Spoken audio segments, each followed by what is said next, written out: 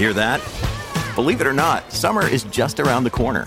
Luckily, Armor All, America's most trusted auto appearance brand, has what your car needs to get that perfect summer shine. Plus, now through May 31st, we'll give you $5 for every $20 you spend on Armor All products. That means car wash pods, protectant, tire shine, you name it.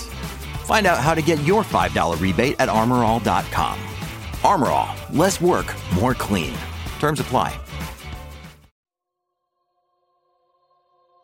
Enter a strange, horrifying world where things are confusing and scary. We're trying to understand the mystery and will leave you with fear. You are listening to Chillingly Bizarre.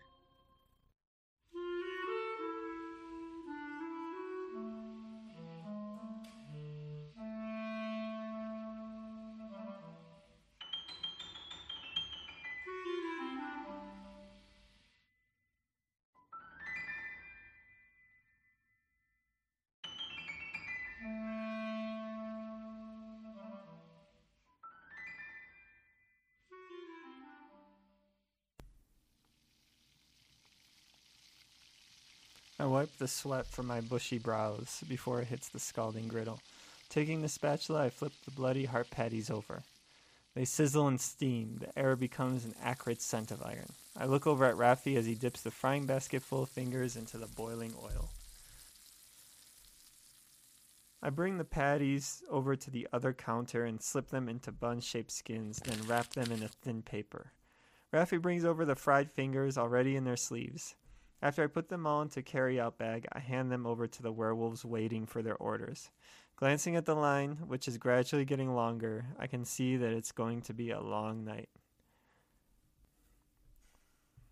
8 years I've been working the midnight shift with Rafi. Every night we park the food truck on the corner of Washington and 3rd Street, using the cover of the industrial park. We serve all the night spookies, the werewolves, the witches, the vampires, and anything else that comes crawling to our window. As long as you feed them well, they won't kill you. Rafi and I stumbled onto this lucrative venture by chance. We were both chefs that had gotten fired and had decided to start up a food truck business.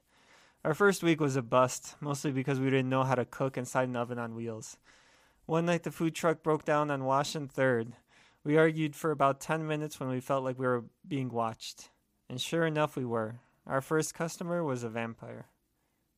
Its skin was a milky hue, almost transparent, and his eyes were black orbs that stared through us. Its clothes hung loosely, and what little hair it had was pulled back slick. "Do you sell blood?" It asked in a raspy voice. Blood? I stammered. "Yes."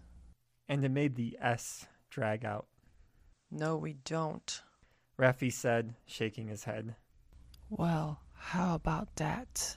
Can I have it?" The vampire said as he pointed with a skinny finger inside the food truck. I remember looking down and seeing the dead rat we had killed earlier that day.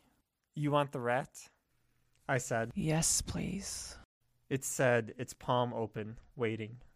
Rafi picked up the rat by the tail and handed it over to the vampire.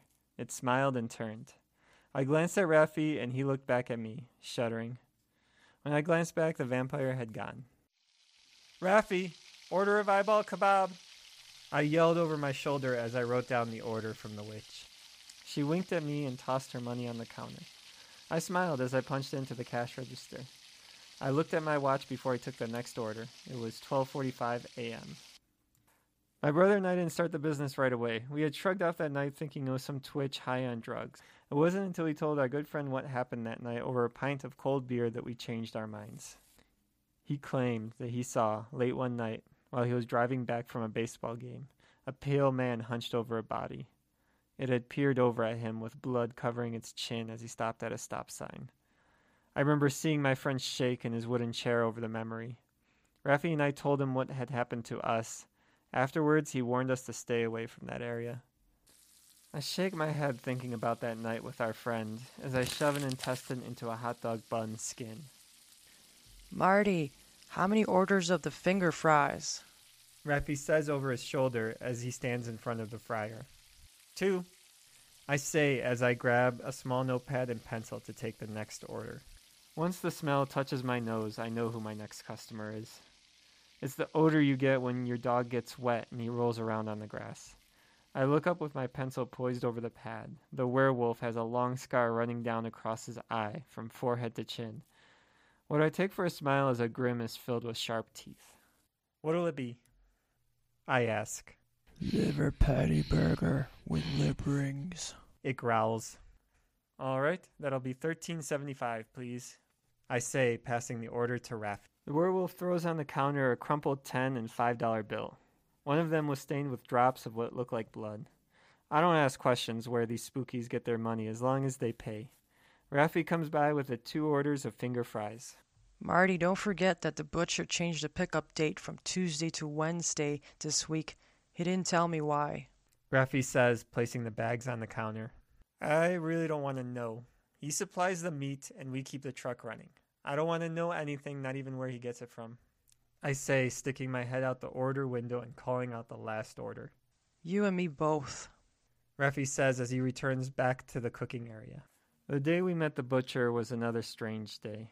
Raffy and I had just purchased new equipment for the food truck the week before and had it fitted with what little budget we combined together. We decided not to name our food truck and custom paint it dark gray. Both of us knew that we couldn't make it look like a regular food truck because we weren't catering to regular folks. Raffy and I were sitting in the food truck with the door open in front of a meat market. We had gotten back from scouring the meat market for ingredients, and both of us came back empty-handed. Did you actually think they were going to sell dead rats? Raffy had asked. Of course not. Even if we did find that, we can't only sell that. I said. Maybe we can pick up roadkill. Oh, that's a crazy idea. Are you going to be able to do that and not blow chunks all over the place? Are you? I used to pick up trash as a garbage collector for the city, so I'm used to dealing with disgusting things. Raffy stood up and paced. We should have thought of this. Excuse me. A deep voice came from the open door of the food truck. Raffy and I slowly stepped toward the opening and peered down. A man with the body of a bear stared back. He wore a knitted beanie, a wrinkled pullover on top of faded denim, and dirty sneakers. His black beady eyes saw through us as we tried to keep steady eye contact. Yes, I said. I couldn't help but overhear your conversation. You could hear us? Raffy said as I noticed his Adam's apple bobbing. Yeah, it sounds like you might need help getting ingredients for your business. Both of us nodded. As it so happens, I can get you what you need. My name is the Butcher, and I work for clients who ask for, let's call them special orders. Butcher said. Special orders? Raffy echoed. Exactly what you are looking for. You know what we're looking for? I asked. Is this a game? Yeah, like I said, I heard you guys talking about getting roadkill for your customers. Raffy and I stayed quiet. Look, obviously you have a unique set of customers and they want something different. Am I right? Butcher said. Yes, that's right. I said. Okay, meet me back here tonight around 1. I'll show you what I got. Tugging the hood of my jacket over my head, I scanned the area for Butcher. Raffy had his hands shoved into his jean pockets and timidly searched around. As if materializing from the shadows, Butcher appeared and beckoned us over. We peered at each other. Raffy and I rounded a corner and saw the Butcher had an ice truck parked in the alley. The back doors were open and he was heaving himself into it. Raffy followed me inside. There were freezers lining the truck's walls and each one was open. Coils of smoke rose from within them. Take a look. If anything looks interesting, I'll give you a price for it. Butcher said as he kept an eye on the alleyway. I shuffled forward, patting my arms as goosebumps raced across my skin, even though sweat dotted my forehead. The icy smoke blinded me, and I swatted it away, which I instantly regretted. In the freezer lay livers, heart, fingers, feet, and then my head began to feel fuzzy. Raffy had staggered back, covering his mouth. His light brown skin had gone pale. You guys are really new at this, huh? Butcher asked. I nodded. Even though my mind was swirling, there were memories surfacing of me as a child on a farm. Memories of tending the livestock and helping with the slaughter. I had gotten used to it. Somehow I had to bring back that courage. Swallowing the bitter taste of bile, I peered back into the freezer. Raffy had turned away and was sucking in air, his head sticking out the back doors. I placed the brain chili on the counter, and immediately a decaying hand swipes it away with a grunt. It took Raffy and I some time to realize that each zombie grunt was different, and that they were actually words. You're welcome. Have a nice night, I say as I reach to the side of the window and pull it closed. All right, Raffi, that's it for the night. Raffi flips his spatula and slips into his apron, a closing ritual that I had gotten used to seeing. Having cleaned up and stored away our money, we hop out the back and head to the front. That's when I see him. I slow down and watch as a police officer heads towards us. His hand is on his holster and he is scanning the food truck. Having trouble with your truck? The officer asks. No, not really. We were just checking that everything is secure before we keep going. I half lie. Is this your truck? It's our truck, Raffi answers. The officer glances at him and walks towards the truck. Your truck has no name, no colors, nothing that makes it stand out as a food truck. The officer says. Yes, officer. We decided we did not want to give it a name.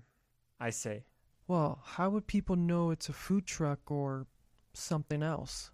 It hits me that the officer is suspicious of what we are doing here, and if our food truck is actually a food truck. It is a food truck, sir, I say. I'm going to need you to open the back doors, the officer says. My pulse quickens and I could feel Raffi stiffen by my side. The keys shake in my hands as I unlock and open the doors for the officer. He heaves himself in and begins to open drawers and cabinets. I glance at the freezer and squeeze my eyes shut, praying that he doesn't bother to look in there. As the officer's hand reaches for the freezer door, his walkie squawks. He checks in with the operator and then turns towards us. Raffi and I step back as he hops down. If I see you both with this truck around here again, I will have you arrested and the truck towed, and I will check, the officer says. As the officer walks away, his pace slows. Raffi and I stand by as a grunt and then a growl is heard from the shadows. The officer unholsters his weapon and points it at the shadows. One by one, the spookies step out of hiding. Some of them had glowing eyes. The officer's hands begin to shake. Just to stand back, with your arms up, he stammers. The spookies continue to approach, some of their feet dragging on the asphalt. I won't say it again. Stop where you are or we'll shoot. The officer steps back. Still, the spookies shuffle forward. A shot rings out, and then another, and yet another. Raffi and I grab our ears and crouch to the ground. Two of the spookies' bodies jerk into spasms as the bullets hit, yet they don't fall and it doesn't stop them from coming. What the hell? What the hell are these things? The officer screams. They are night creatures. We call them spookies. I say. They are our customers, Raffi adds. The officer gives us a bewildering look and dashes off down the alleyway. We look back at the spookies, some of them entering back into the shadows. Then the werewolf with the long scar lifts his chin up and howls.